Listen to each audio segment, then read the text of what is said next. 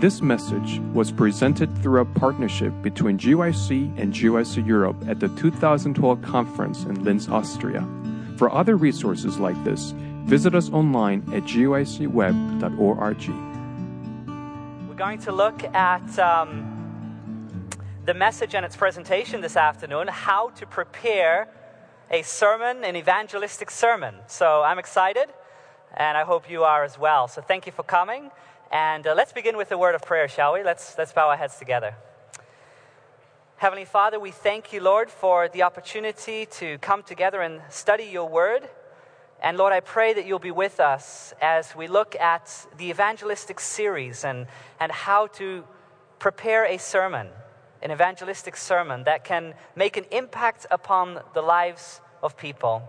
So I pray for your Holy Spirit to give me wisdom, to give us all understanding as we search your word. For this we pray in Jesus' name. Amen. Amen. All right, just a very short review here of what we covered this morning. We covered this morning in our two sessions. In our first session, we covered public evangelism and its relevance today.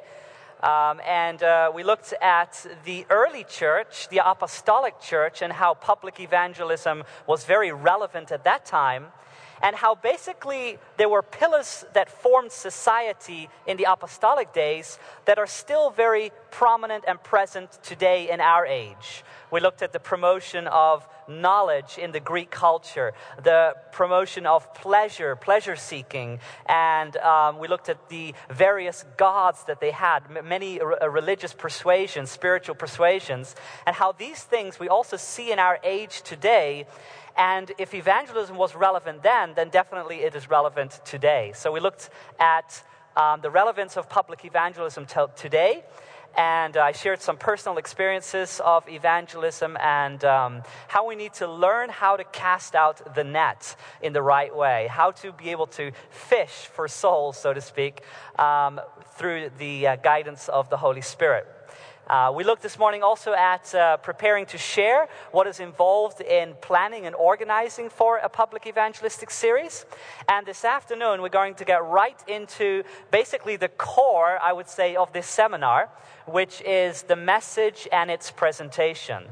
The message and its presentation. And we're going to look at a couple of points. We're going to look at actually three areas this afternoon. The first area we're going to look at is presenting simple messages centered in Christ. Presenting simple messages centered in Christ. Secondly, we want to look at communicating a well-sequenced series. In other words, how do you build up an evangelistic series? What are you going to present first?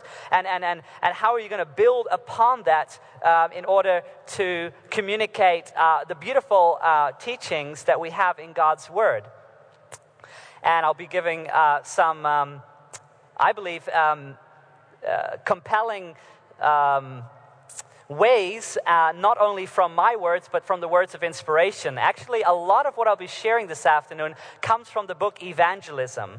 I was sharing a couple of quotations from that book this morning as well, and we'll be looking at that this afternoon as well.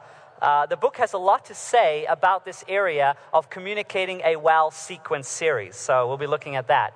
And then last but not least, we'll be looking at preaching with enthusiasm. And so let's get right into it. Our first point here, presenting simple messages centered in Christ. Yesterday evening's message by David Asherick was actually kind of laying the foundation of really what I was going to share on this point this afternoon, because he through a study of the book of Acts, showed in a very compelling way how over and over again there was, in the one central theme was the person Jesus Christ.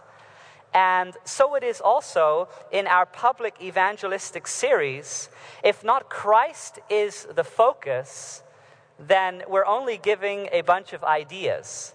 And, the teachings do not have the power in them that they're supposed to have when connected with the person Jesus Christ. Because what public evangelism really is, it is introducing a person to Jesus Christ. And we are doing that through simple messages that are centered in Christ. Now, and so whether you're presenting the law of God, or whether you're presenting the Sabbath, or whether you're presenting what happens when a person dies, all these topics center in the person Jesus Christ. And so in order to have an impact in public evangelism, we must ever keep that in mind. Take notice of this quotation, again from the book Evangelism, page 171 and 172. It says the following: "A few forcible remarks upon some point of doctrine will fasten it in the mind much more firmly than if such a mass of matter were presented that nothing lies out clear and distinct in the mind of those ignorant of our faith. There should be interspersed with the prophecies practical lessons of the teachings of Christ." I find that very interesting. As we present the prophecies, let's say you're doing a public evangelistic series and you are presenting topics from Daniel and Revelation, as you are moving through the prophecies, inspiration tells us that we should put into those presentations practical lessons and teachings of Jesus Christ. In other words, putting the person Jesus Christ on display in the midst of those prophecies. Now, John 5:39, many of us are familiar with this text. What does Jesus say? He says, "You search the scriptures, for in them you think you have eternal life, and these are they which what? Which testify of me." So the scriptures testify of Jesus Christ. The scriptures reveal Jesus Christ. So whether we are preaching prophecy, or whether we are preaching any doctrine of Adventism, it is centered in the person Jesus Christ. And so a way to make an evangelistic series successful and Christ-centered is to bring the teachings of Jesus into these prophecies. And we can do so by studying the life of Jesus and looking at the lessons and bringing those into the prophecies. Now, in the book of Ecclesiastes, it's a very interesting passage there that I would like to look at together with you. In Ecclesiastes chapter 12, we read there the following passage written by the King Solomon, the words of wisdom here. And he writes about a preacher, and I want you to take notice of how he characterizes a good preacher. It says the following, Ecclesiastes chapter 12, beginning in verse 9. "And moreover, because the preacher was wise, he still taught the people," what's the word there? Knowledge. He still taught the people knowledge. You know, sometimes preaching can become very emotional and it can be detached from knowledge. In our preaching, what has to be central is the person Jesus Christ and the life and teachings that he put on display in his word. His word must be the point of gravitation, so to speak, that draws everything towards itself. A manifestation of the life of Jesus. There is a knowledge to be presented. Public evangelism, when presenting the message, it's not just an emotional experience. Even though the emotional experience is there, but if it's detached from a knowledge, then there's something that is missing. It belongs together. The message is to reach the mind, the heart as well as the mind. Both are to be engaged in the message. Now take notice what else it says in this passage here in Ecclesiastes chapter 12. It says, "Moreover, because the preacher was wise, he still taught the people knowledge. Yes, he pondered and sought out and set in order many proverbs." So he is here. When I read this, I get the image of a preacher that is using time in searching out how he can best present a message so it will be clearly understood by the audience or congregation that he is dealing with. So there is a pondering going on. There's a searching out of knowledge. And so when we prepare our messages for a public evangelistic series, we are to seek out the words that we're going to speak, the ideas we want to communicate, the person that we want to communicate, Jesus Christ. And it takes time, it takes effort, and yet it will be rewarded And it goes on to say, the preacher sought to find acceptable words, and what was written was upright words of truth. Words of truth. Not his own words, but the words that come directly from the source of all truth, the source of the Scriptures. And so again, the Bible, the Scriptures, is like the center of gravity. Everything, it pulls everything to itself. And so in public evangelism, communicating the Word of God, we are communicating it truth from His Word, presenting a person, Jesus Christ, bringing the teachings of Christ even into the prophecies and everything that we teach, whatever doctrine we are presenting, whatever prophecy we are presenting, bringing Christ into that message and making the Word of God the center of that message. Now it goes on, the same passage. It says, the words of the wise are like goads, and the words of scholars are like well-driven nails given by one shepherd. Again, there's a mental picture that emerges here of a building project. And think about it. If you were walking on the street and you look to your side and there was a building project and they were building a house, but the house was not yet completed, and you would walk by and you would look at the building site and you saw the beginnings of the house, the foundation, and maybe some of the walls already, but you could see that it was going to become a house even though it was not yet finished. You could follow along from day to day, week to week, as you would walk by and you would see that house getting completed. Now, if you would walk by that same site and you would look and you would think that they were building a boat right there, and you would come back later and you found out it was not a boat but a house, you would be surprised.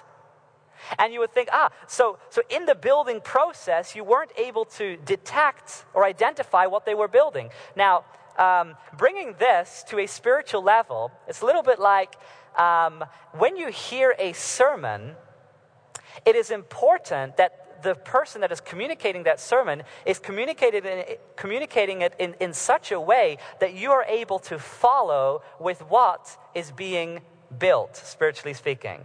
So, in other words, if you are listening to a sermon and it's going a little bit about that, and then a little bit about that, and then a little bit about that, and a little bit about everything, but really about nothing in the end, it is very hard for you to see what is going on and where it's going. Just like if you walk by and you see the building of a house, and then it becomes also a house, that makes sense. But if you thought it was a house, but it becomes a boat, that doesn't make sense. And so in this passage here in Ecclesiastes chapter 12, it's interesting because Solomon, talking about the wise preacher, is making this comparison to a builder. And when we are involved in public presentations and preaching public presentations, it is like we are building. And people need to see what we are building so that there are no surprises suddenly in the end as to where we are going.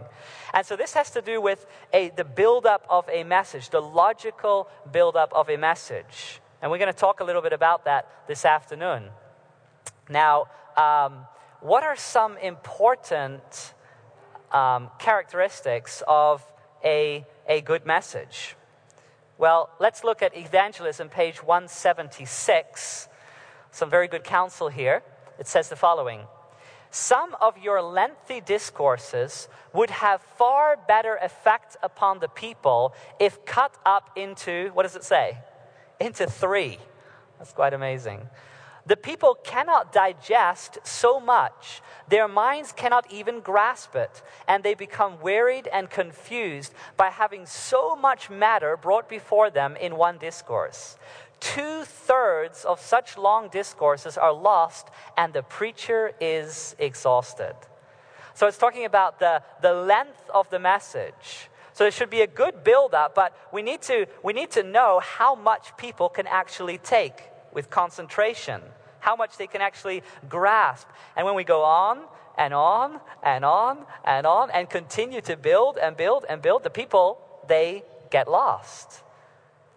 And so in the book of Evangelism, Ellen White, she writes that sometimes it's best to even, those messages, and she's referring to the preachers of her day, but I think it can refer also many times to the preachers of our day. It would be good if we would take those long messages and divide them into three.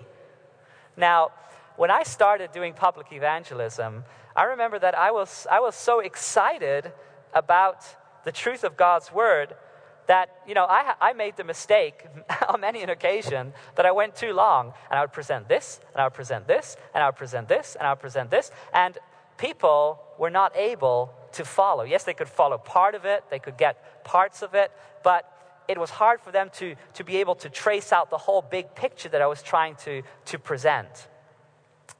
And so when we are doing public evangelism, rather have shorter presentations and then more presentations than trying to cramp everything together in one presentation. So, and we'll get a little bit more to this when we look at the sequence of an evangelistic series and how we can best build it up so it is a logical outworking of the scriptural truths and doctrines of our faith. Communicating a well-sequenced series. It's like building. Remember, we used the illustration before from Luke chapter 14, the building of a tower. It's like building. It's like building blocks of truth. Again, Christ is the center. Christ must be part of every prophecy and doctrine that we present. And yet the various truths of Adventism are like these building blocks that we are using to create a picture, to create a beautiful representation of who God is. Now, when we communicate a series, or when we communicate a series of meetings, a series of presentations, it is like a chain of truth. Listen to the following quotation here from Gospel Workers, page 158 and 159. It says, "Theoretical discourses are essential that people may see the chain of truth, link after link uniting in a perfect whole, but no discourse should ever be preached without presenting Christ and Him crucified as the foundation of the gospel." So there is a chain of truth, a chain of truth that's important to bear in mind when we prepare an evangelistic series. It's not some loose topic like, oh, this is a good topic, and I think this is a good topic, and this is a good topic, and we just bring them all together and we have a series of presentations. The idea is that they are all connected together. And so one builds upon the other. One builds upon the other. Christ is the connecting link. He's right there in the prophecy of Daniel 2. He's right there in the prophecy of Daniel 9. He's right there in the various prophecies. He's right there in the law when you present the law. He's right there in the Sabbath. He exemplified what Sabbath keeping is all about. He's right there in salvation. He's right there in the great controversy. In all the different topics that you have, Christ is central, and He is that chain, that He links together that chain of truth in a powerful and beautiful way. Now, I would like to talk a little bit about the principle of repetition and enlargement. And for those of you that have ever taught in a school, or for those of you that have been in any way engaged in communication or teaching, you will know that one principle very important in teaching is to repeat things and then to build upon that repetition. And this is what we refer to as repetition and enlargement. In other words, if you present a certain teaching, let's take, for example, the book of Daniel. If you're teaching through the book of Daniel and the prophecies there, if you present Daniel chapter 2, and most of us are familiar with the dream there of Nebuchadnezzar, representing the various empires and the prophecy there leading from the days of Babylon to the time in which we're living and the soon coming of Christ. If you take Daniel chapter 2 and that teaching and you present that in a presentation, in an evangelistic series, and then you move to your next presentation, And what you want to do then is, and let's say you're working through the book of Daniel chapter by chapter, so the next presentation is Daniel chapter 3. I'm just using an example here. What you want to do is you want to repeat what you dealt with in Daniel chapter 2 and then build on that in Daniel chapter 3. Now, working through a book, that is very logic, but also when you work through a series of presentations, always take what you presented the night before, give a little review, and then build upon that so that people see the chain of truth. Does that make sense? It's I've noticed in my own work a great difference. The more I'm able to get the connecting link, the more I can see how people are able to follow as these messages are presented.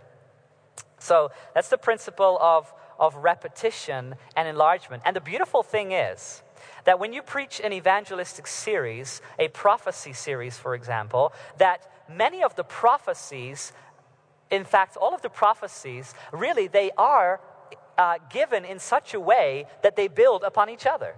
Let's say you take the Daniel chapter 2 prophecy, and you'll remember the various kingdoms that are represented there. If you then go to Daniel chapter 7, you have again the kingdoms represented, but then not in an image, as in Daniel chapter 2, but you might remember they're represented by beasts coming up out of the sea, right? And then in Daniel chapter 8, you again have beasts representing kingdoms. And then in Daniel chapter 9, you have another prophecy, but it is very much connected with the prophecy in Daniel 8. And so there's this beautiful chain of truth in the prophecies where you can bring also every time Christ into the picture of these prophecies, and they build upon each other. It is very interesting to build up a series of presentations in this way. Now, if you're saying to yourself, well, I've never preached an evangelistic series, and I came to this seminar because I want to learn how to do that for the first time, then I would suggest that you take a Bible study set, or there are actually different sets that you can get of Bible studies, and you look at how it is done there, and from those sets of Bible studies, you can actually make presentations, public presentations. You can put your own illustrations in there. You can put more Bible or less Bible. You can change the Bible verses somewhat, or you can personalize it. And yet, Bible study sets can be a great help for you to see the buildup of certain topics and themes. So that I would just strongly recommend. In that sense, you don't have to invent the wheel. You don't have to invent all these new ways. There are already plenty of examples that we can follow. Also, by looking at other evangelistic series, we can learn of how other evangelists have built it up, and from there we can also learn how we can do it in our own series. And so I would highly recommend that. Now, when we are presenting the message, it is really like we are painting a picture. Think about it for a moment. Every topic that you're presenting in an evangelistic series, it is like building up. It is building up, and it is centered in Christ. And what you are actually doing is like you are adding colors to an amazing picture of who God really is. It is putting the picture of God on display. Think about it in that way. In this world today, there is a misrepresentation of who God is. Yes or no? I mean, when you go out and you just spend time with people and you ask them spiritual questions, you will find out very quickly that there is a huge misunderstanding as to the character of God. And let's say I would go out into the streets of Linz here, and I would take a little survey, and I would ask people to describe to me God. And let's say I would ask 10 different people to describe to me God. It could well be that I would get 10 different answers, right? We're living in a world today where it seems that, people have made their own picture of God. In Scripture, there's this analogy in the book of Jeremiah the prophet. And the Lord says to Jeremiah, go to the potter's house. And Jeremiah goes to the potter's house, and he watches the potter at work as he's forming, molding, and fashioning the clay. And then the Lord says to Jeremiah, cannot I do with you as this potter does to the clay? So God is communicating that he wants to do with the house of Israel what the potter was doing to the clay. Like in Scripture, you and I are represented by the clay, and God is represented as the potter. And so God forms us, and he makes us into his image. That's what he wants. Remember, if we go all the way back to the book of Genesis, when mankind was first created, when you look at the creation of Adam, Adam was not spoken into existence, but how did he come into existence? God himself stooped down, and the picture is just incredible. I mean, if there's some scene in Scripture where I go, I wish I could have seen that, this is one of them. I wish I could have seen God form Adam of the dust of the ground, and then he breathes his own breath, and man becomes a living soul. Absolutely astonishing. God is the potter. It's almost like you can see it before you, and he's forming the dust. He forms the clay. He forms us into his image. Now, what has happened today is there is a distortion of truth. There's a misunderstanding of the character of God. And what has happened is that we have turned this picture upside down, and now man has become the potter and God has become the clay. Right? And so we form God in our image instead of allowing God to form us in his image. And what evangelism is all about is to present God for the one that he truly is. Because the world has made their own image of God. This person says, my God is like this because this is how I want him to be. And another person says, well, I don't like your picture of God, but this is my picture of God. And man has become the potter, God has become the clay. But evangelism, in public evangelism, as we present message after message after message in a beautiful, organized, structural, growing message of truth and presenting Christ, we are presenting God for the one that he truly is. We are putting him on display. We are allowing God to be the potter, and we are allowing the truth to change us and form us and fashion us so that we are the clay. Amen? So that gives you a little bit of a picture as we talk about the message and its presentation. You and I, we are going to work as we could say in a figurative, spiritually way speaking here, as painters. We are painting a picture of God. And a picture that the world has not seen. A picture that has been lost. Because what I see today is that the reason why many people turn away from God is because they have misunderstood him. They don't know who he is, who he really is. I've had discussions with people that turn away from God because they cannot fathom that there's a God that would burn people in hell forever and ever. And there is not such a God, amen? And so it is painting a picture of God that is so compelling that people will be drawn to it. And this is in every single page of Scripture. Every page of Scripture is a new picture of God. And an evangelistic series, you are allowing God to use you to paint a picture of God that is compelling and that draws people to God. Jesus says, if I am lifted up, I will draw all men unto myself. And that will signify by what death he would die. So if we put Christ in the center, Christ crucified in the center of our messages, we are promised in the word that it will have a drawing power. Amen? We are promised. Now, I put here a little example here of an evangelistic series that I actually preached earlier this year. To give you a little bit of an idea of how you can build up a sequential presentation series. Now, a little disclaimer before we go into this. It is not that you have a standard package, and I spoke about this a little bit earlier this morning. It's not that we have a standard package of meetings, of presentations, that we just take like, this is it, and I do it in this city, and I do it in this city, and I do it in this country, and I do it in this country, and it always works. It's not like you have this magical build-up. If I present this message first, and this one afterwards, and this one afterwards, it's success guaranteed. That's not the case. As a matter of fact, it is very important that we consider our audience. We talked about that this morning. In preparing for an evangelistic series, we see, okay, what kind of people am I dealing with? I would preach very differently in India, let's say, than in America or Europe. I mean, it's a very different audience. And so we don't have a standard set of messages. And yet, we do have the truth of God's word that, of course, transcends cultures and backgrounds and traditions and people, different people groups.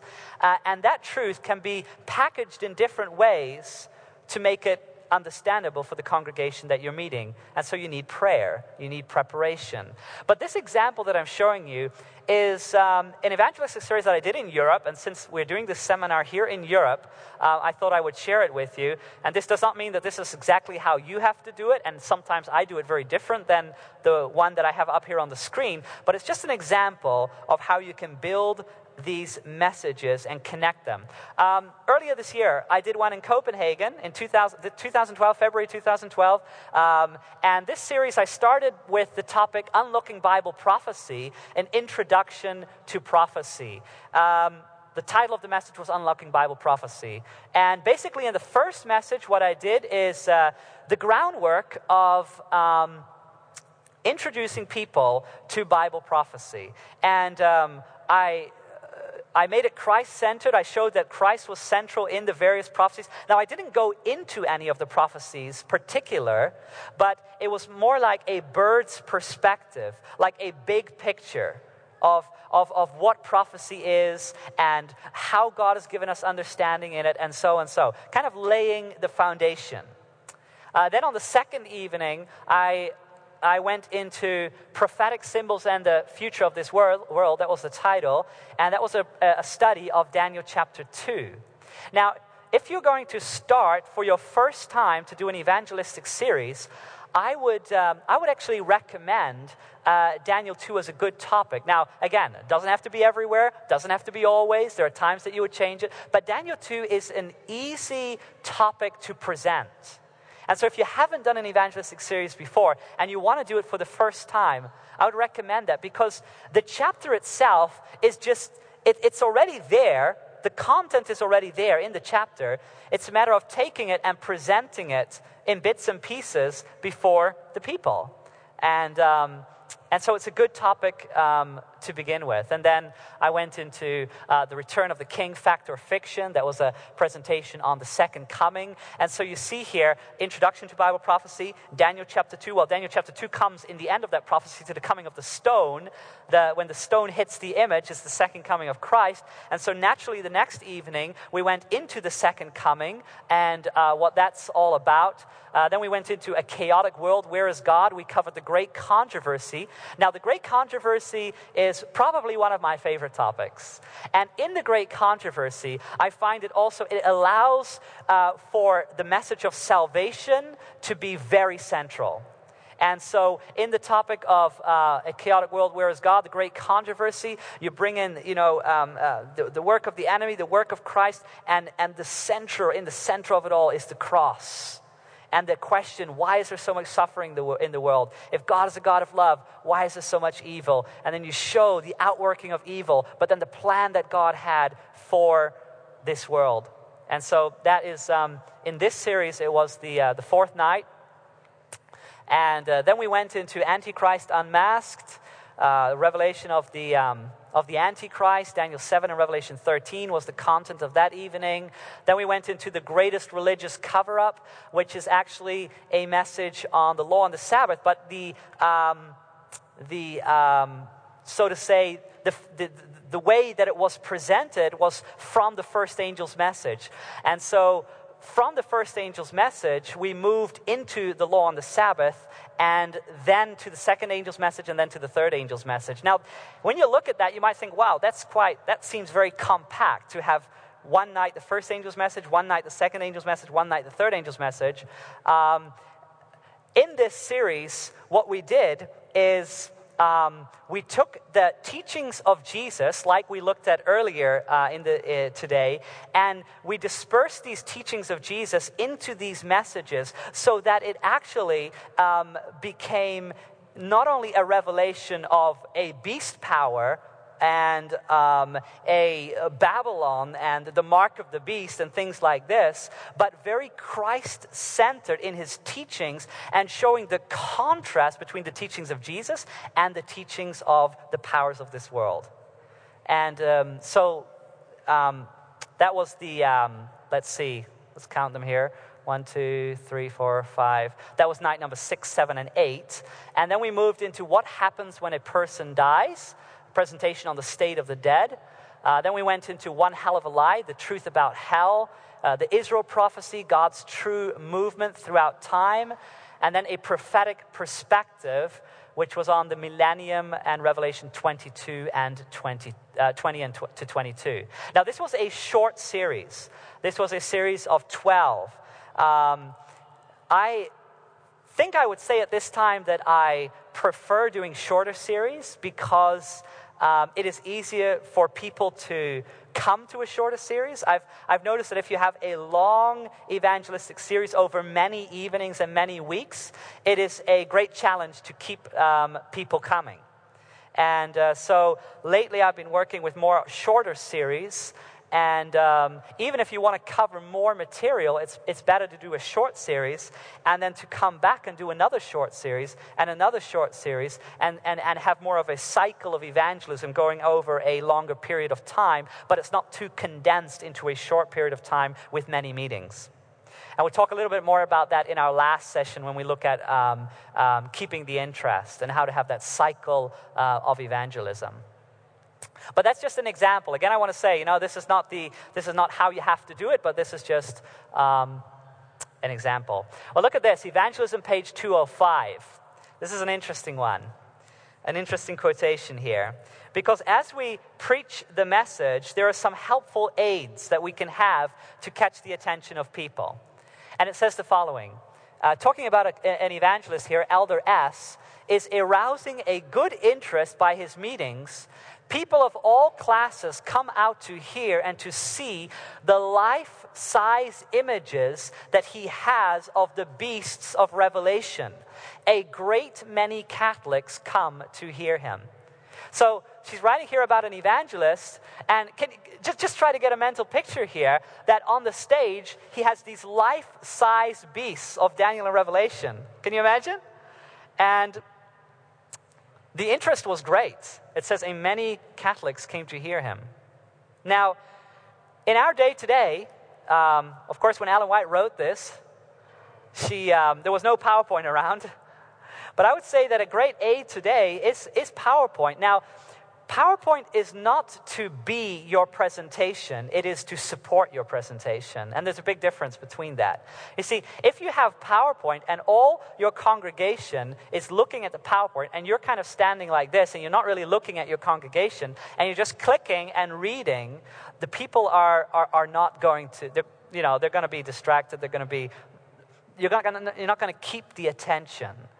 PowerPoint is to support your meetings, but it's not to take over your meetings and be the presentation itself.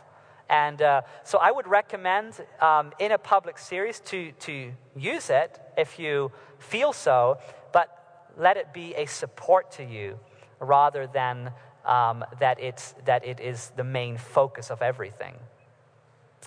And so before we go to our last point here, let us just summarize a little bit of what we've looked at so far in this presentation. When we are preaching an evangelistic series, we're not just preaching some loose doctrines that are not connected. We're not just preaching some good ideas about how a person can change their lives.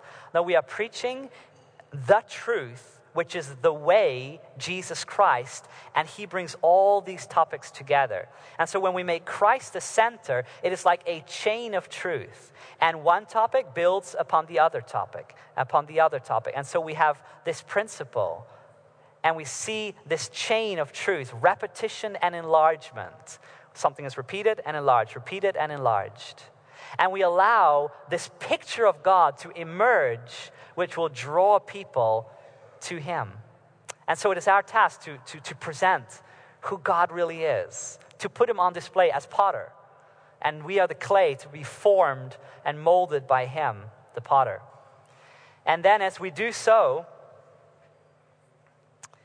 we can use the aids that are available for us, whether it be life-sized images on the stage or PowerPoint or other things. But may the main focus of your messages be the Word of God. The Word of God, because this is your authority. This is where ultimately it has to come from. This is what's going to be the testing point upon which everything rests. Now, before we close and move into our final session, I want to deal a little bit here with preaching with enthusiasm. And you know, I've discovered myself in the evangelistic series that I've done that what is so important is that you can present something with confidence. With confidence. That you can actually be enthusiastic about something, and that you know that it's not just, some lofty idea or just some truth that can be a nice addition to someone's life, but that you have the enthusiasm and the confidence that you know that what you are presenting is the truth of the universe, in the entire universe.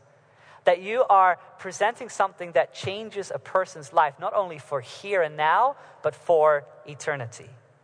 And so to preach with enthusiasm is in many ways decisive. You will see it to be decisive in your preaching. I want you to take notice of, I have actually a couple of quotations here, again, mostly taken from the book of Evangelism, as to enthusiastic preaching or preaching with confidence. Take notice of these quotations. They're just very inspiring to me. This is taken from Evangelism, page 179. It says the following. On a certain occasion, when Betterton, the celebrated actor, was dining with Dr. Sheldon, Archbishop of Canterbury, the Archbishop said to him, "Pray, Mr. Betterton, tell me why it is that you actors affect your audience so powerful by speaking of things imaginary."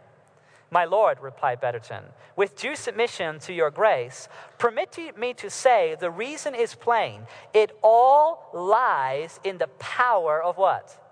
The power of enthusiasm. We on the stage speak of things imaginary as if they were real, and you in the pulpit speak of things real as if they were imaginary." Isn't that incredible? Have you ever sat through a sermon and it just absolutely seemed imaginary? You see, preaching must become real. I mean, if we have an enthusiasm and a confidence, we must be able to present it in such a way that we absolutely believe it. It's not just some good idea. It's the truth of the universe. It's the truth that can transform a person's life here and throughout eternity. That changes our whole perspective. That doesn't mean that we have to dance around and become an actor. That's not what it's saying. But an enthusiasm is birthed in a conviction and a confidence that this message is real, that it's real. It's not some imaginary thing. Listen to what it says here, also from the book Evangelism, page 168. The manner in which the truth is presented often has much to do in determining whether it will be accepted or rejected. The manner in which the truth is presented often has much to do in determining whether it will be accepted or rejected. I mean, if we present it in a lifeless way, in just a way as if it's imaginary, then it's not going to have the impact upon the people's lives. But if we truly believe it ourselves, and we can present it with confidence in the person Jesus Christ, we will see that people will take it to heart, and the potter will start doing its work in forming and molding their lives. This is from Evangelism, page 169. It says, "We need to break up the monotony of our religious labor. We are doing a work in the world, but we are not showing enough activity and zeal. If we were more in earnest, men would be convinced of the truth of our message. The tameness and monotony of our service for God repels many who are looking to see in us a deep, earnest, sanctified zeal, Legal religion will not answer for this age. We're talking about engaging the age. Legal religion will not answer for this age. We may perform all the outward acts of service and yet be as destitute of the quickening influence of the Holy Spirit as the hills of Gilboa were destitute of dew and rain. We need spiritual moisture, and we need also the bright beams of the Sun of Righteousness to soften and subdue our hearts. You know, when Christ comes into the message, when the Holy Spirit works through you, a difference will be seen. And we all have our own way of presenting things. But if we present it with confidence and conviction, and we present it in a way that we truly believe it ourselves, it will have an impact. The Holy Spirit will work through us, and it will have an impact upon the lives of the people that will be coming to hear the truth of God. And so, to come out of the tameless preaching, we need the indwelling of the Holy Spirit. And you know, there is no limit to the usefulness of one that by putting self aside allows room for the Holy Spirit to work. Inspiration tells us, if we put self aside, there's no limit. God will fill us with His Holy Spirit, and we will speak with confidence and conviction, and souls will be drawn to the Sun of Righteousness. Here, this is taken from Evangelism, page 180. Also, this talks about the preparation that is needed. Listen to this. It says, when you hurry from one thing to another, when you have so much to do that you cannot take time to talk with God, how can you expect power in your work? The reason so many of our ministers preach tame, lifeless discourses is that they allow a variety of things of a worldly nature to take their time and attention. In other words, they are not well prepared. And so there are so many other things that take their time and attention that, then comes the time for the public evangelistic sermon or the sermon on Sabbath or whatever it may be. And then it's like Friday evening or the evening before, they're writing the discourse, they're writing the sermon. They have not taken the time to communicate with God. You see, before we communicate with people, we need to communicate with God. And as we communicate with God in prayer, He fills us with His Spirit. And as we looked at earlier in this presentation, like it says in the book of Ecclesiastes, we go and we put words in order. We put the message in order. We structure it. We make sure Christ is in the center. We pray for the Holy Spirit to work through us. And then we take that message, and with confidence and boldness and enthusiasm, and in our own personal way, which is different from each of us, we present it, and God will start doing the forming of the lives. He will become the potter, and we will all become the clay, and we will be formed by His word, by the picture that is put on display. And when it comes to the way of presenting evangelism, there's not or the way of preaching, there's not a standard way. Because, the beautiful thing is that we're all very unique people. And God can use each of us. So it's not like that He can use only one kind of person. He wants to use all in presenting the truth. And the beautiful thing is that your unique personality is chosen by God for you to be a vessel and a blessing to others. And so we don't have to play someone else when we're presenting the word. We can be ourselves with confidence, and God will work through us. He will work through our personality when it is sanctified and given to Him, and it's controlled by the Holy Spirit. Amen? That's good. That's very good to know. We can gain confidence from that. We don't need to, there are preachers that are walking to and fro, and others that are just standing in one spot, and there's no certain way it has to be done. There's not one method that works and one that doesn't. But be yourself. Do what is natural for you to do, and allow the Holy Spirit to work through you, and He will give you success. When you are confident, when you are enthusiastic, and when you are filled with the Holy Spirit, the Word of God will come alive, and God will use you to paint this beautiful picture of who He truly is. And as you are speaking, God is like the potter molding the lives of those people in the congregation and in the audience. It's a beautiful thought. The Word of God is having the power that it's supposed to have. From the beginning, God spoke things into existence. The Word is not diminished in power today. As we talk about engaging the age, the Word of God has the same power today that it had 6,000 years ago when God said, "Let there be light," and there was light. It has the same power today. And we can take that word and we can allow it to change us, and we can in turn allow it to change others as we speak these words of life to them. I want you to take notice of this quotation here, also from Evangelism. You see, we're using the book Evangelism a lot here, and I just recommend that as you continue to read and to study and to prepare for public evangelism, this is a book that I highly recommend. Along with another book, and that is Gospel Workers. Evangelism, Gospel Workers. Excellent, excellent resources. It says, there is a living power in truth, and the Holy Spirit is the agent that opens human minds to the truth. But the ministers and workers who proclaim the truth must show certainty and decision. They are to go forth in faith and present the word, listen very carefully, as though they believed it. Present the word as though you believe it. And I can say to you from in a very personal way here that, I have had times that I am preaching the message and the enemy tempts. The enemy tempts. You're presenting a certain topic and the enemy is tempting you with, this doesn't make sense, and the people are they're not gonna believe this, and how could you say this?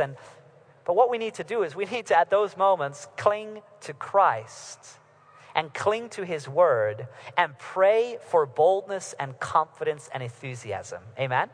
That we study the word and it becomes so much part of us that it is just a natural outflowing of what we have studied when we're presenting it to others. It is like we talked about in our first session. You find a treasure, and what do you do with the treasure? You put it on display. You are so captured by the word that's what you want to share. There is a joy in sharing. And so the enemy will at times try to whisper into your conscience, into your life, that why are you doing this? This doesn't make sense, or people are not going to get this, and are you sure that this is true? My friends, at such times, let's go on our knees in prayer. Let's go to the Word and study it and dwell upon the person Jesus Christ. Let Him fill our lives so that as we step forward, as we step in front of people in a public setting to communicate the most beautiful truths of the universe, let us do that with confidence and boldness. And let's do it with enthusiasm. The word enthusiasm is interesting. It comes from the word theos, which is God. Enthusiasm is actually to be filled with God. Isn't that a beautiful word? Enthusiasm. We think of the joy. It's to be filled with God. That's true enthusiasm. God wants to fill you so you can work for Him. I want to close this session with an experience that I had a couple of years ago. This is actually a picture that you see on the screen here from Kenya in East Africa. And my wife and I, we traveled there, and we preached an evangelistic series. And as we preached this evangelistic series, it was open air, as you see on the screen here. And we had our PowerPoint, and I had all my slides that were ready. I had my Bible, I had my notes, and things were going well. And we came to the end of this evangelistic series, and I was planned to travel to another district in Kenya, and I was going to preach a second evangelistic series.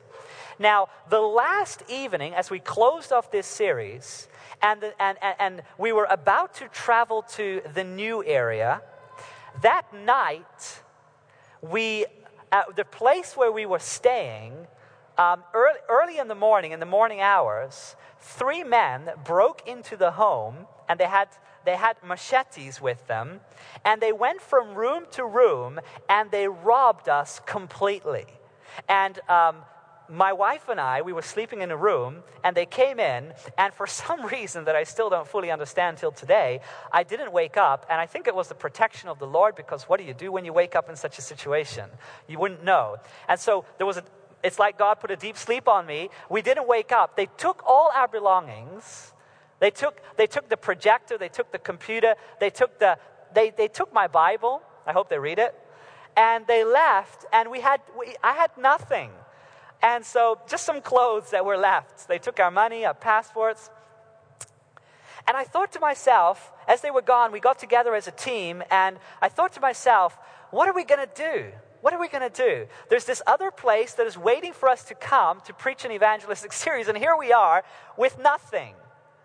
And I remember we went to the police station there, and we had to report the things that we had lost. And so the policeman is sitting on the other side of the table, and he says to me, now, what is the most expensive thing that you have lost? And I said, my Bible. And he, of course, understood that. And then he said, what else have you lost? And I said, my computer, my projector, my money. And so he understood, okay, that's an emotional value that you've lost there. But it was true that for me, it was my Bible. It was the Bible that I got at my conversion. It's not this Bible that I have here with me. It was a Bible that I had noted dates of events, of things that happened, of God giving me promises. It was, the books of Daniel and Revelation, there was hardly any white spot there. I had made all these notes in the margins. It was very precious. That Bible became, it was like a friend. And it was gone.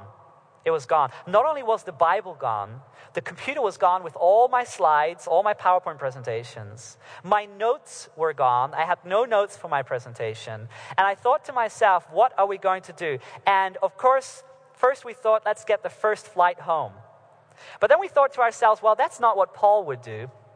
I mean, Paul, when he went forth preaching, at one time he was beaten, at one time he was stoned, at one time he was shipwrecked, but he always continued. And so we thought to ourselves, here we are robbed of our belongings, and yet there is another place to be reached. There's another place that is waiting for us to come and preach the message.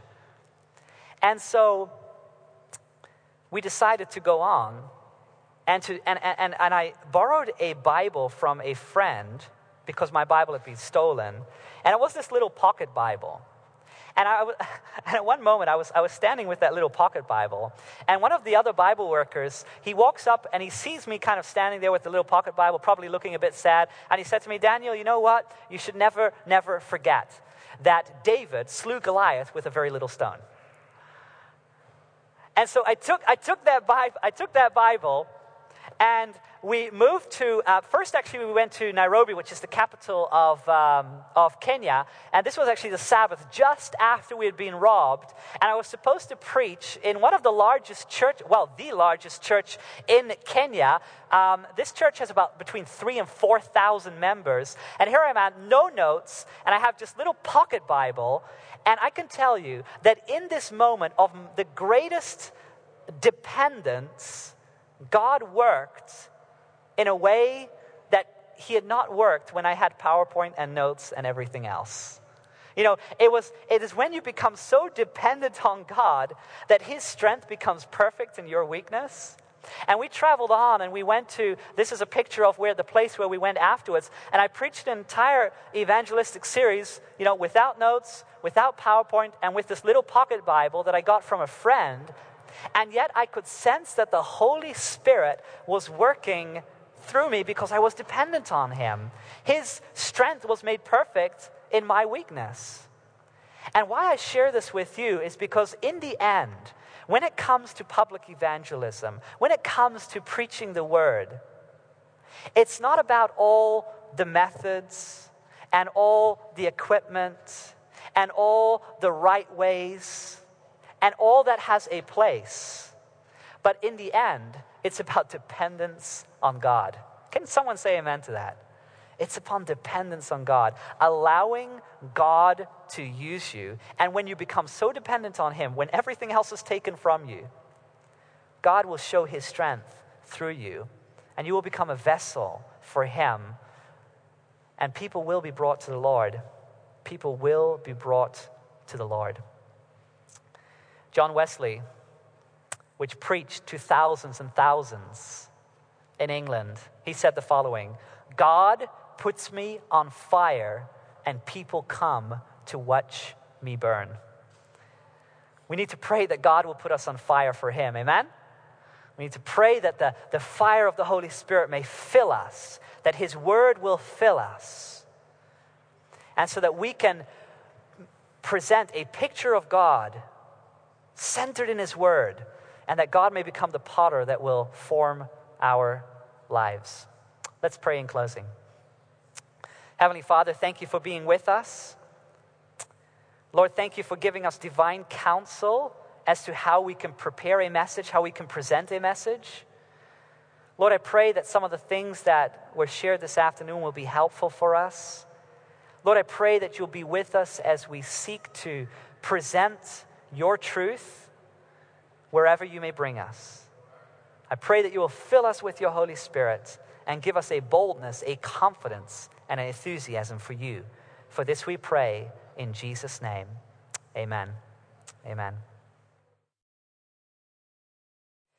All right, welcome to our fourth and final session in this seminar, Engaging the Age, Reviving the Evangelistic Campaign. And what we want to do in our final session together is talking about keeping the interest. And I think this is often a neglected area when it comes to public evangelism.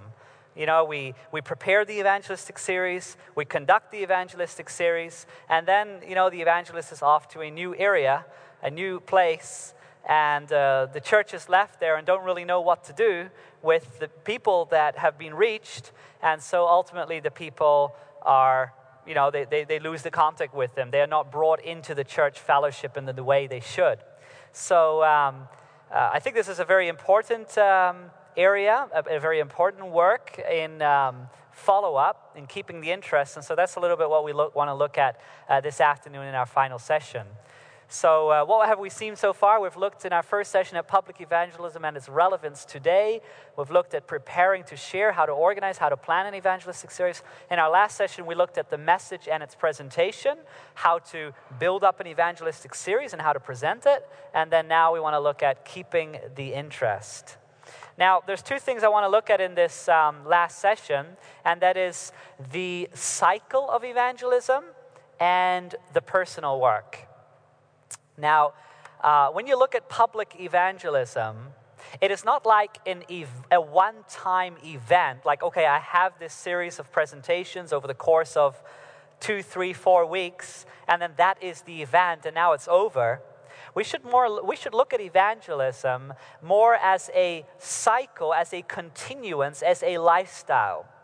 And in order for evangelism to have true success and the effect that it should have upon the lives of those we are seeking to reach, we need to understand that the nature of evangelism as being a cycle. And also what comes into that is the personal work.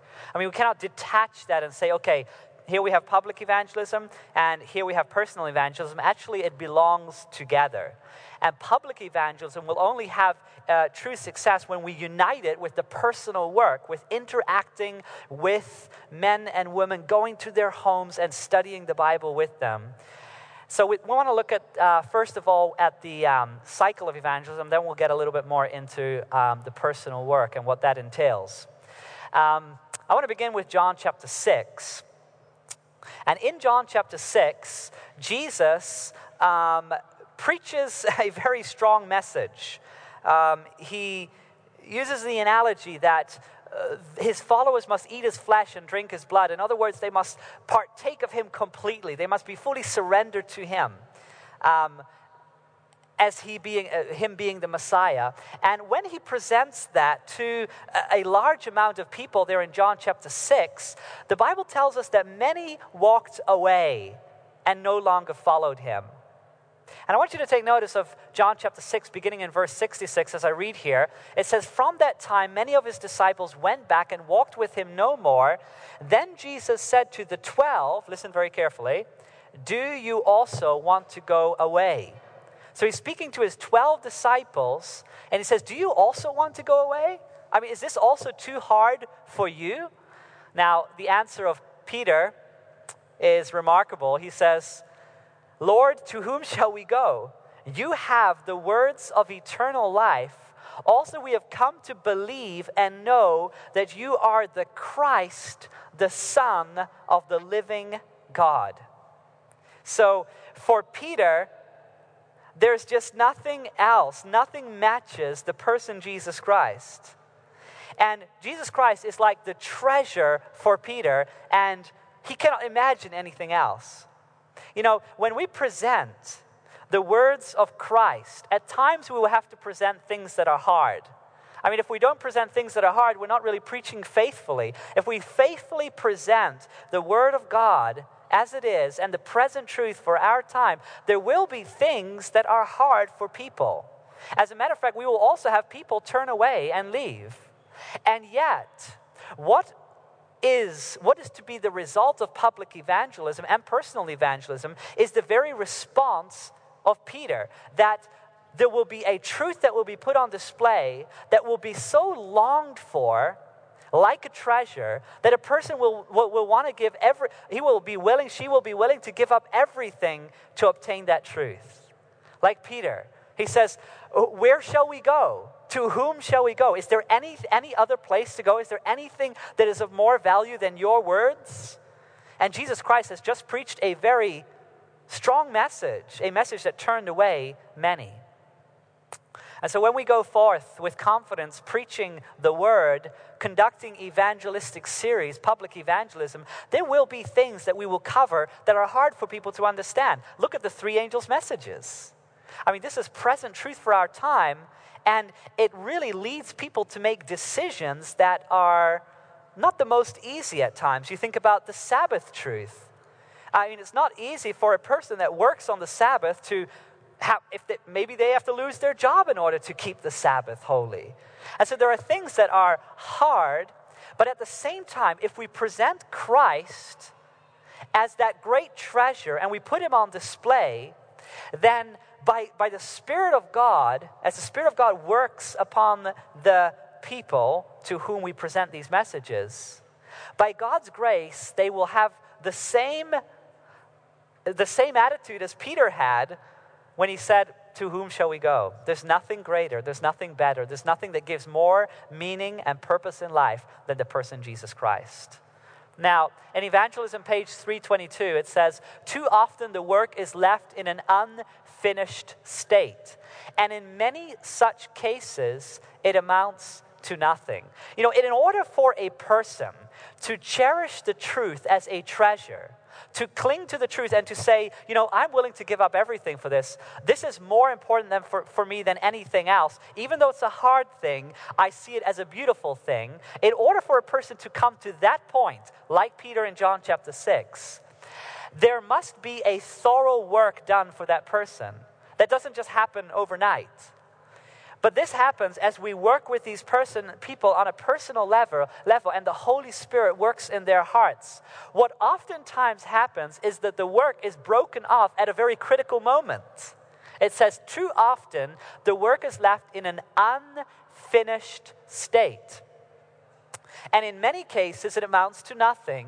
Sometimes, after a company of people has accepted the truth, the minister thinks that he must immediately go to a new field, and sometimes, without proper investigation, he is authorized to go.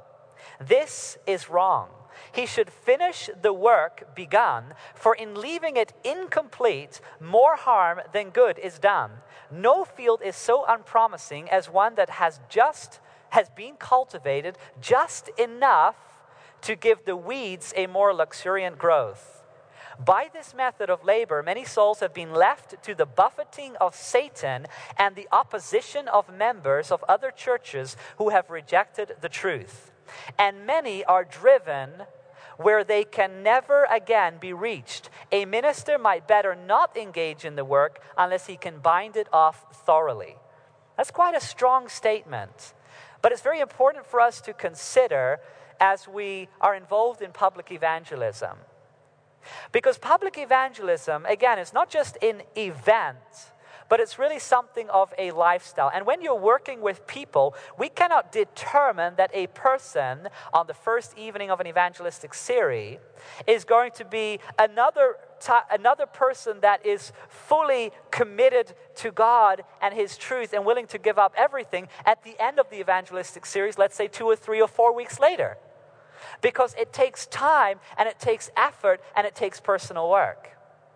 And so when we're presenting things that are, for this world, hard, that are challenging, we also must make sure that we're working with people on a personal level so that they can be imbued with the Spirit, have a vision of Christ, and see Christ as the treasure that they want more than anything else, and that they can come to the point to say, like Peter, where else shall we go? I mean, this is so good. This is so beautiful. This is not just truth. Remember what Jeffrey said in his seminar yesterday? This is not just truth. This is beautiful. You know, this is not just something I must do. This is something I want to do. This is a treasure that I long for more than anything else. I'm willing to give up everything to obtain Jesus Christ. He gives me purpose. He gives me meaning. There's nothing more important for me than Him. We talked earlier today about the commandments. We look at the commandments, and sometimes we think of them as restrictions. We look at the first commandment, thou shalt have no other gods before me, and we think about this we cannot do, and this we cannot do, and this we cannot do. My friends, it's a promise. God says, you will not have any gods if you have me. You won't need anything else. I will fill every longing of your soul. And when we can invest this, when we can instill this into the people that we work with, this will bring a transformation. An absolute transformation. When people become so engaged in the Scriptures, when they see the picture of Christ and the person of Christ, they will start longing for Him more than anything else. He will become the treasure, and they will say like Peter, where else shall we go? You will present hard things at times, but they will say, where else shall we go? This is the way I have determined to live my life. But again, this happens through prayer. This happens through personal work. This happens through a time in which this person is brought closer and closer and closer to Christ. And so we have the cycle of evangelism that we want to talk about. Now, in Luke chapter 10 and verse 1 and 2, we get this idea, this analogy here of the work of God being likened unto a field of a vineyard or a garden, so to speak, and the truth is being the seeds that are being sown, and the ultimate harvest or the reaping of that harvest are souls saved into the kingdom. This picture is a biblical picture that is given us in Scripture. Let's just look at Luke chapter 10 here and verse 1 and 2. It says, after these things the Lord appointed 70 others also, and sent them 2 by 2 before His face into every city and place where He Himself was about to go. Then He said to them, the harvest truly is great, but the laborers are few. Therefore pray the Lord of the harvest to send out laborers into His harvest. So, as we look at the cycle of evangelism, I want you to get this picture in your mind of a garden or a field. And when you are going to work in a field and you want to ultimately have a harvest, you ultimately want to reap a harvest, there's some work that goes into that. We talked about this in our first sessions. Sowing with tears and reaping with joy. There's a hard work that goes into the preparation of the soil, the sowing of the seeds, the removing of weeds, the nurturing of the plants, the watering of the plants. All these things go on until that great day comes when you can harvest the crops. And so it is also in evangelism. There's a cycle of evangelism, and there are not just certain parts that we can just skip and go to the nice part of harvesting a soul. There is some work to be done, and in this cycle, we are to involve the church, we are to involve the team we are working with, because there are many aspects and things that need to be done in order for people to be brought forth to Christ. They are to enter into this fellowship of believers. Now, thinking of this picture of a field or a garden, first of all, what needs to be done is we need to prepare the ground. And basically, when you're talking about a literal garden or a literal field, rocks and weeds are removed, the earth is tilled. When we look at this in a public evangelism, we looked a little bit in our second session, there are practical things that need to be prepared in order for a public evangelistic series to take place. We looked in our second session at some of those things. We need to determine who we're going to work with. We need to determine where we are going to work, who are we going to work for.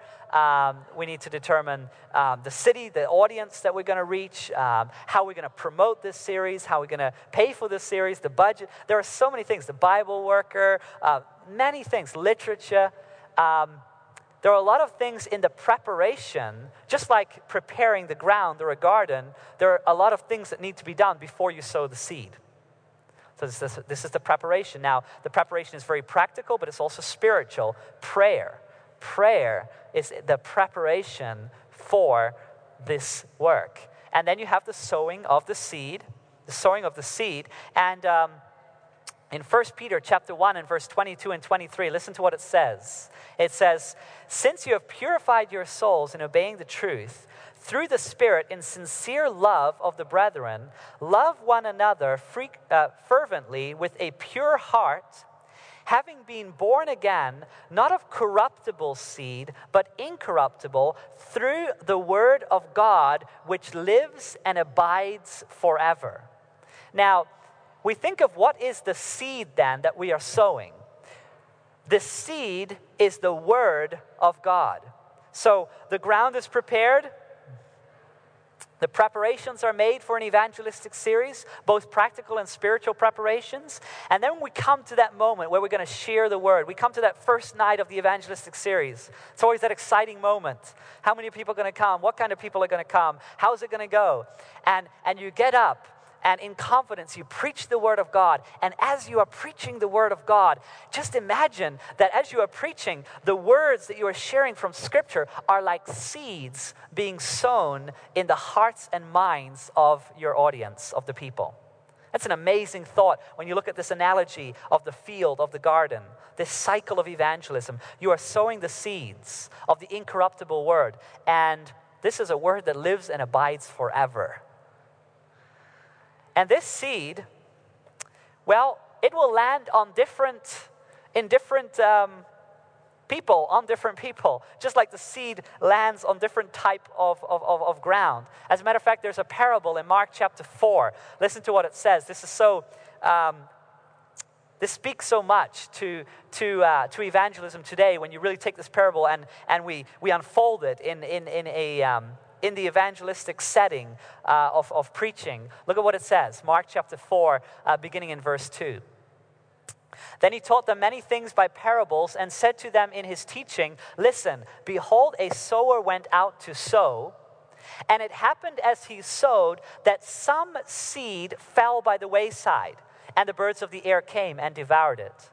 Some fell on stony ground where it did not have much earth, and immediately it sprang up because it had no depth of earth. But when the sun was up, it was scorched, and because it had no root, it withered away. And some seed fell among thorns, and the thorns grew up and choked it, and it yielded no crop. But other seed fell on good ground and yielded a crop that sprang up, increased, and produced, some 30-fold, some 60, and some 100. And he said to them, 'He who has ears to hear, let him hear.'" So the picture emerges here of a sower that goes forth to sow seed, and he's spreading the seed, and yet it is landing on all these different grounds. Some is landing on the rock, and nothing is really sprouting up, or it's sprouting up for a moment, but then it withers away.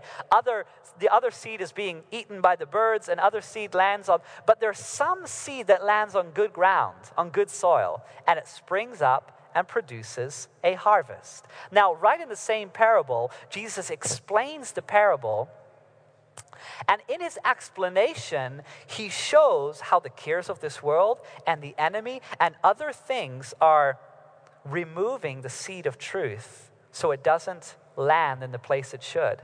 You see, when we are preaching the word of God, it is like sowing the seed. But it's gonna find a place. It's gonna find a place on stony ground. It's gonna find a place on good soil. We don't know the results, but we are spreading the seed. And the result will be dependent upon where that seed falls. Now, if the Word of God comes to a person that is ready to hear the truth or willing to hear the truth, it will produce a harvest. But if it lands on someone that for a moment is open to that truth, but then turns away from it when it becomes hard, just like in John chapter 6, when the hard things were spoken and Jesus revealed what his true messiahship was all about, many people turned away from him. And so what our task is to sow the seed, to preach the word, but we will not know what kind of soil the seed falls on. We will not know exactly what it's going to do in the hearts of the people, but we must nonetheless sow the seed and preach the word. Now, in order to have a successful evangelistic series, we want as many people in our audience that we have worked with before so that their hearts are prepared to receive those messages. In other words, when you look at it, evangelism, public evangelism, is in many ways a harvesting event. Because if we have prepared the ground well, if Bible workers have been active, if church members have been active in giving personal Bible studies to people, in reaching out to their neighbors and friends and colleagues and studying the Bible with them and preparing them, and then you hold an evangelistic series and you invite these people, and they have already been exposed to truth. They have already been receiving Bible studies. When they come to the evangelistic series, they're going to come with already a motivation that they want to learn from God's word. And when they come, and then from a public setting, the truth is spread like the seeds, it's going to fall on good ground. And the Bible says that when it falls on good ground, it produces a harvest. Now, in other ways, evangelism, so that's when evangelism is a harvest event. But in other ways, evangelism at times is a sowing event, because maybe just someone comes up from the street and receives a flyer and says, well, I have nothing to do tonight. Oh, this seems interesting. I'll go in and listen. Or someone is invited but doesn't really have an interest, but comes along because of the invitation. There are so many reasons for a person to sit in a evangelistic meeting. And we don't know those reasons. Now, and in those instances that I just mentioned, then in many ways, it's a sowing event in the sense that it's the very first time that they're receiving the word. And that word will hopefully, by God's grace, take root in them and produce fruit. Now, at times it will not. At times it will be cast away, or, like in the parable, it will fall on stone, it will be eaten by the birds, or somehow it loses. The power is in the word. The power is always in the word, but the power of the word is also dependent upon what kind of soil it falls, and what kind of heart and mind it is brought into. I hope that makes sense. And so what I'm trying to say here is that in order for our evangelism to be successful, in order for our evangelism to be following the model of God that he has given in his word, is that we are to, as much as possible, personally engage with people. And even though, an evangelist cannot do that alone, that's why you need a congregation, a team, a church. And as we work with individual people, we can prepare them for an evangelistic series. We can, let me say it this way. When you preach a teaching, and let's say Daniel chapter 2, you preach the prophecy of Daniel chapter 2. When a person hears that for the very first time, they're going to catch certain things, but they're not going to remember it all. It's going to be interesting, but many times what I have seen is that a person needs to hear it 2 times, maybe even 3 times, maybe even a 4th time before it really sinks into their hearts and minds, the significance of that teaching. And that's why what is very good in public evangelism, if you have church members, Bible workers, and people engaging the city, engaging the town, giving Bible studies to people, visiting them, engaging them, and then having an evangelistic series after a certain period of, let's say, a year or whatever it may be, that you have been engaging the city in various ways. You can also have health seminars, different seminars to prepare the people. It's like in the cycle of evangelism, in the garden analogy, you are preparing the ground. You're removing the stones, removing the weeds, tilting the ground, and preparing for the sower to come in and sow the seed, right? And so that preparation will give you a greater success when the actual series begins. Now, let us look at Acts chapter 2. And I want to show you here in Acts chapter 2 a picture of the ideal church of fellowship into which we can invite new believers. Now, if we follow this blueprint of Acts chapter 2, evangelism will take on a whole new dimension. It will take on a whole new dimension. Listen to what it says in the book of Acts. It says, and they continued steadfastly in the apostles' doctrine, and, what is the next word? Fellowship, in the breaking of bread and in prayers. Now, the picture you get of the church in the first century, and I know not everything was perfect, as we heard in the message of David Asherick. They were common people, and yet something that was very strong in this early church is that they had a fellowship. They were together, and you know what? The best evangelistic series are the evangelistic series that you can do with a church or with a ministry or with a team that is a strong fellowship. Because you're not just bringing truth to a person so that that person can have a better life and just have kind of be encapsulated by this new truth that they have heard so they can go through life as a single unit. Public evangelism is inviting someone into a fellowship of believers. And that is when we can truly keep the interest. When we invite them into a fellowship of believers where Christ is put on display. And I just love these texts here in the book of Acts, this blueprint that is given us of such a fellowship. It says that they broke bread together. That means that they shared meals together. They prayed together. Listen what it says in verse 44. Now all who believed were together and had all things in common and sold their possessions and goods and divided them among all as anyone had need. Just think about that. There were no needs among the people because those needs were met by fellow believers. They had all things in common. They were a fellowship, a dynamic fellowship. And I can tell you, the church grew so fast, mainly because of the power of that fellowship, united, of course, with the power of preaching. It was the power of preaching, which was one side of the coin, but the other side of the coin was a powerful fellowship.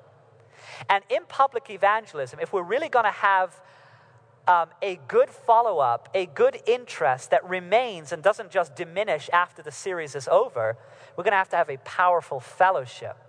And that's why when we're doing a public evangelistic series, what is so important is that the church comes together and unites in this work and prays unitedly for the success of that work. Because if it's just the evangelist that is going to come in and do all the work, and the rest of the church is just going to, pay the dollars to make it happen, or sit in the congregation but not be involved, then ultimately when the evangelist leaves, what do you think is going to happen? The people are going to leave as well. The people are going to leave as well. But the people are going to stay if they feel welcomed into a fellowship of believers where there is prayer, there is unity, there is the breaking of bread, there is this fellowship, both in practical ways and spiritual ways. There is this new life that they have entered into. And I can tell you that I've seen that the most successful public evangelistic campaigns is not necessarily based upon the most successful speaker, but it's more based upon the most successful church that is following this pattern. And both elements are important, but need to be brought together. It says, so they continued daily with one accord. They were in unity in the temple, breaking bread from house to house, and they ate their food with gladness and simplicity of heart. When I read the book of Acts there, chapter 2, I'm just thinking to myself, I long to see that. And it's not just something that we can long for, it's something that we can actually experience. It is something to experience. When we open our hearts for God's Spirit to work in us, and we reach out to our brothers and sisters in the church, through the power of the Holy Spirit, such an environment can be created. And when the environment is being created, that is the preparation for souls to be brought in. That is the preparation for a harvest. And then we can go forth and preach the message with boldness, with confidence, with enthusiasm. And through the Holy Spirit, people will be brought in, and they will be brought into this beautiful fellowship. And they will not want anything else. It's like Peter. Who else shall we follow? Who else shall we go to? It will be like a treasure to them. It says, then those who gladly received his word were baptized. And that day, talking about the day of Pentecost, about 3,000 souls were added to them. And they continued steadfastly in the apostles' doctrine and fellowship, in the breaking of bread and in prayers. Now catch this again. The key word here is, and they, what is the word? Continued. Continued. So many times today what happens? The evangelist comes, does the evangelistic series, he leaves, and the people are left there. And maybe a couple of people go to church and they don't really feel so accepted there, and so they leave. And it was a great message that they heard from that evangelist, but the church was kind of boring, and so, they're gone. The picture that we get here is powerful preaching with boldness and confidence, but then as they are brought into this fellowship, they continued.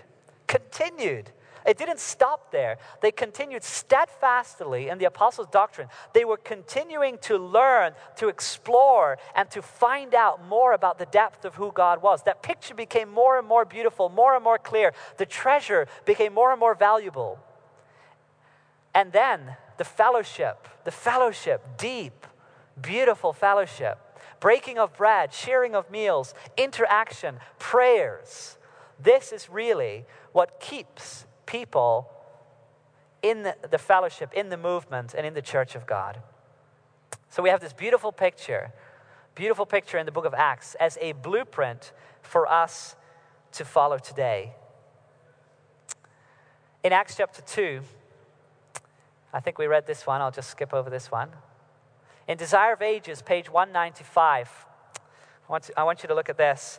As people are brought into a fellowship of believers, what this quotation here says, and what is actually very obvious also in Scripture and in the story of Acts, when a person is brought into the fellowship of believers, that person is immediately becoming a missionary himself or herself. And so those that are coming into the fellowship of God become part of the movement in reaching others. And you know what? I've seen it that when a person is reached, let's say through an evangelistic series, when they give themselves to that truth and they give themselves to Christ and they are baptized and they become part of God's movement, of God's church, if they are not involved in some form of evangelism, that first love is going to leave very quickly. In order for them to keep on to that first love for the message and that first love for what they have discovered, guess what they have to do? They have to display that. They have to show that. In some way or another, as a church, we need to involve them, and this can be in many different ways because there are many different talents and many different ministries. We need to involve them so that they can show that treasure that they have discovered, that they can put that treasure on display, that they can be involved in evangelism. Actually, some of the most dedicated workers for God are often recent converts. I don't know if you've noticed that. They have this first love, this passion for evangelism. Listen to what it says in Desire of Ages, page 195. It says, every true disciple is born into the kingdom of God as a what? As a missionary. He who drinks of the living water becomes a fountain of life. The receiver becomes a giver. The grace of Christ in the soul is like a spring in the desert, welling up to refresh all and making those who are ready to perish eager to drink of the water of life. You see, it's very plain. Either we are a missionary or we're a mission field, right? It's one or the other. Either you're a missionary or a mission field. And what happens today is that church members are filling the pews, and yet they're not engaged in evangelism, and that's why they've lost their first love. In order for a church to be spirit-filled, it must be a church that puts the treasure on display, Christ on display. It must be a church that is actively involved in evangelism, using the various talents in the church. You see, Paul describes that the church is like a body, and the body has different members, and every member is needed in the body in order for it to function. And so all members in the church are missionaries that are needed and that have their place and that need to be used in order for their first love to continue to grow, to continue to develop. And this picture here in Desire of Ages, it says it so clearly there, every true disciple is born into the kingdom of God as a missionary. And so when we are looking here in this session about keeping the interest, a vital way in which we keep the interest is by involving those that have newly come into the truth. It's a little bit like the parable that Jesus spoke about in Matthew chapter 20, where he talks about a landowner that goes into the vineyard, that goes into the marketplace, and he's looking for workers for his vineyard. And he goes out early in the morning and he sees workers that are, or actually men that are just standing there idle on the marketplace, and he invites them to become workers in the vineyard, and they join him and they start to work. Then he goes back the third hour, and he goes back the sixth hour, and he goes back the ninth hour, and each time that he comes back, he sees men that are standing there idle, doing nothing in the marketplace, and he invites them to come into the vineyard and work. And then in the parable, he goes out the 11th hour, and still there are men idle in the marketplace, and they're invited to work that last hour, one more hour, and they work in the vineyard. You know, that parable is it speaks volumes to us today, because what we see today is, yes, there's a vineyard, and that's the world. And yes, there's a work to be done for Christ. Christ is the landowner, and he's inviting us into his vineyard, into this world to work for him. And many church members are standing idle in the marketplace. They don't know what to do. They have not been invited. And it's up to you and to me, in the name of Jesus Christ, to invite them and to enable them to use their talents for Jesus Christ. To use what God has given them as gifts in his ministry. And only when we do that will we see the cycle of evangelism come alive. When we do that, we will see the church of Acts take place today in 2012. We will see how a dynamic fellowship is formed, not by those that just fill the pews, but by those that are actively involved in many different ministries, praying, caring for the sick, reaching out to the homeless, reaching out to those in need, preaching the gospel personally, publicly, all these different ways of evangelism, breaking the bread, sharing meals, praying together, a dynamic fellowship. And then when you do a public evangelistic series, people will come in because they will see that fellowship and they will want to belong to that, because it will be something so unique that they've never seen before. The power of public evangelism is not only in the public preaching, it is in the fellowship of the church. The fellowship and the strength of a dynamic church. And last but not least, I want to spend a couple of minutes here in talking about the personal work. And of course, this is already something that we've covered a bit here when it comes to a dynamic church that involves personal witnessing. A personal work cannot be separated from public work.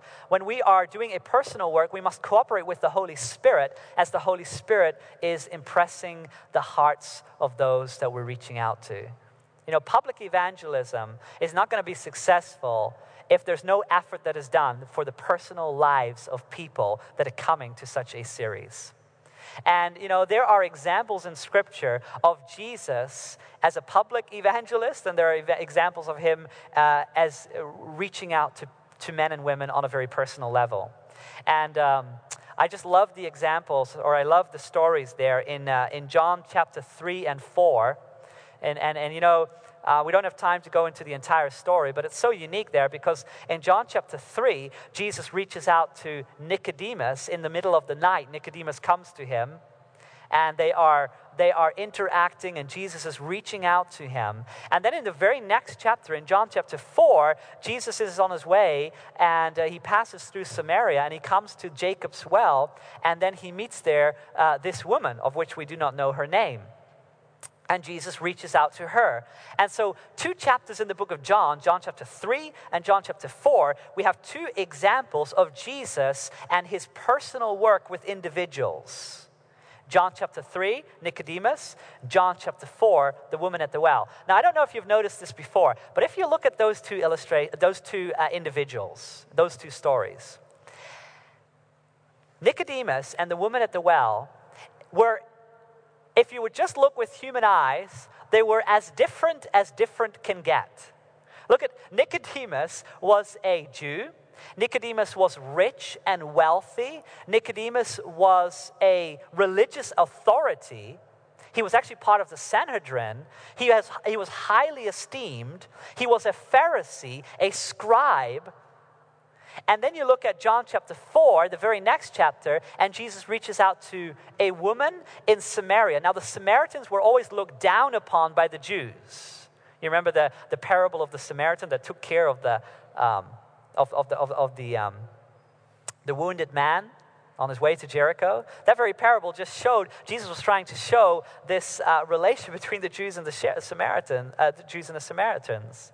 And so here in John chapter 4, the Samaritan woman, very different than Nicodemus, no religious authority, an outcast, marginalized, and it was no wonder that she came to draw water, it says in the Bible, at the 6th hour. And you know the 6th hour? That is 12 o'clock according to biblical time reckoning or Jewish time reckoning of that time. That was in the middle of the day, in the heat of the day. Normally you would draw water early in the morning or in the evening. She comes alone to the well because there are some issues in her life. You know, there are some things going on in her life. She doesn't want to meet anyone. And she's on her way there to draw water in the middle of the day, in the heat of the day, and there Jesus is, and Jesus reaches her. These 2 individuals, as different can be. Nicodemus comes to Jesus by night. Jesus meets the woman at the well by day. Nicodemus is rich and wealthy. The woman is poor and an outcast. Nicodemus is a Jew and a spiritual religious leader. The woman at the well is a Samaritan and obviously doesn't really know much other than that she is anticipating the coming of the Messiah at some point of time. And in both these instances, Jesus is working personally with these individuals. And it's just, and you know, even though they are so different from each other, they have a commonality that all humanity has. And that is the need of the person Christ. It doesn't matter what kind of rank or state or position or amount of influence that we have in this world, we all need the saving power of Jesus Christ. And they both do not immediately understand the words of Jesus, because when Jesus says to Nicodemus there in John chapter 3, you know what he says to Nicodemus? He says, "You must be born again." And Nicodemus says, "How can a man enter a second time into the womb and be born?" So what is Nicodemus doing? He is thinking literally. He does not understand the spiritual language of Jesus. And then you go to John chapter 4, and you know what Jesus says to the woman at the well? He says, "I have a water that you don't have. I have living." He presents the living water. He says, "I have living water for you."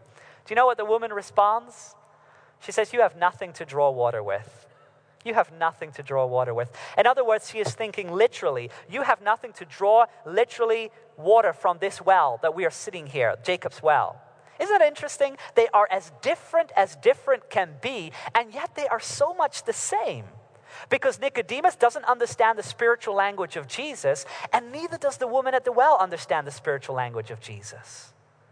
And so what does Jesus do? What does he do? In such a marvelous way, He takes the person where they are and leads them into an understanding of who he is. And so for Nicodemus, that meant going to the scriptures of Moses, because that's all he knew. From a child, Nicodemus had grown up, and if there was anything that he knew, it was the Torah, the first 5 books of the Bible, the law, Moses. And you know what Jesus does in John chapter 3? You can go back and read it. He talks about Moses and how he took the pole and put the snake on the pole, and then he likens that as a type to himself. Jesus became sin for us, and whoever looks at him will be saved. And so he takes an example and an illustration, a typology of the Old Testament scriptures that Nicodemus can relate to, and then he points it to himself as the Messiah. What he does in John chapter 4 is he takes the water, because the woman at the well might not be so familiar with the writings of Moses, but she is familiar with water. She comes and draws it every day. And so Jesus says, I am the living water. You know, you draw water here every day, but there's a type of water that you can receive, that you can partake of, that will lead to everlasting life. In order for us to reach out to people personally in evangelism, we need to follow the example of Jesus. We need to look at how Jesus worked with people. We need to look at how Jesus encountered people and how he reached out to them and how he brought into their lives a spiritual understanding, a spiritual realm, a spiritual dimension. That's the same what you and I want to do. It's not a one size fits all. You know, the way that Jesus dealt with Nicodemus was different than the way that he dealt with the women at the well, even though they had the same need. With the situation of Nicodemus, he talks about the writings of Moses. When he's at Jacob's well, he talks about the living water. What can you take a hold of in someone's life to bring them to Jesus? That's the question you need to ask. And the Spirit will impress you to make those connections and to bring to a person face to face with Jesus Christ. And that personal work is a work of nurturing that person and helping and guiding that person in a practical way, a spiritual way, leading them to that moment of harvest. And you know, the ultimate harvest, my friends, is when Jesus Christ comes. Sometimes we think of harvest as the moment of baptism. You know, the moment of baptism is not a graduation. It's the beginning of a new life. You know, in evangelism, I've seen this so many times. In evangelism, someone comes into the message through a series of presentations, and then that person is baptized in the church, and so the whole church thinks to themselves, wow, that person is in, he or she is part of us, and now, you know, life just continues. And oftentimes what happens is that person gets discouraged about something because they're just babes in Christ. There's so much to learn, they have so much to discover, and yet what happens is if baptism is seen as a graduation, they're not taken care of as they should, and so eventually they leave. You know, in public evangelism, in many countries, you know that there are statistics, and I'm talking about Adventist public evangelism here, where half of the people that are baptized are gone after a year. Now, public evangelism is then looked upon as unsuccessful, and we stop public evangelism and we don't do it anymore. But it's not the problem with public evangelism, it's the problem with the way public evangelism is being done. If we can do public evangelism according to Scripture and the spirit of prophecy, and if we can make it a cycle rather than merely an event, we will find that the blessings of God will be added to it. And so we must make sure that we work with people, and the moment they are baptized is not the moment that this work stops. It continues. It continues. We continue to reach out to them. We continue to spend time with them. We continue to involve them in a fellowship. We continue to teach them the beauties of God's word until they become more beautiful and more beautiful. And the picture of God has become brighter and brighter and brighter. And the potter is doing his work in forming and molding and fashioning the clay. And to a point that when even hard things come, they will say, like Peter, to whom else shall we go? to whom else shall we go? You have the words of life. Christ, God, this is what I want in my life. There's nothing else that I want. He's the treasure, and I'm willing to give up everything for him. Everything.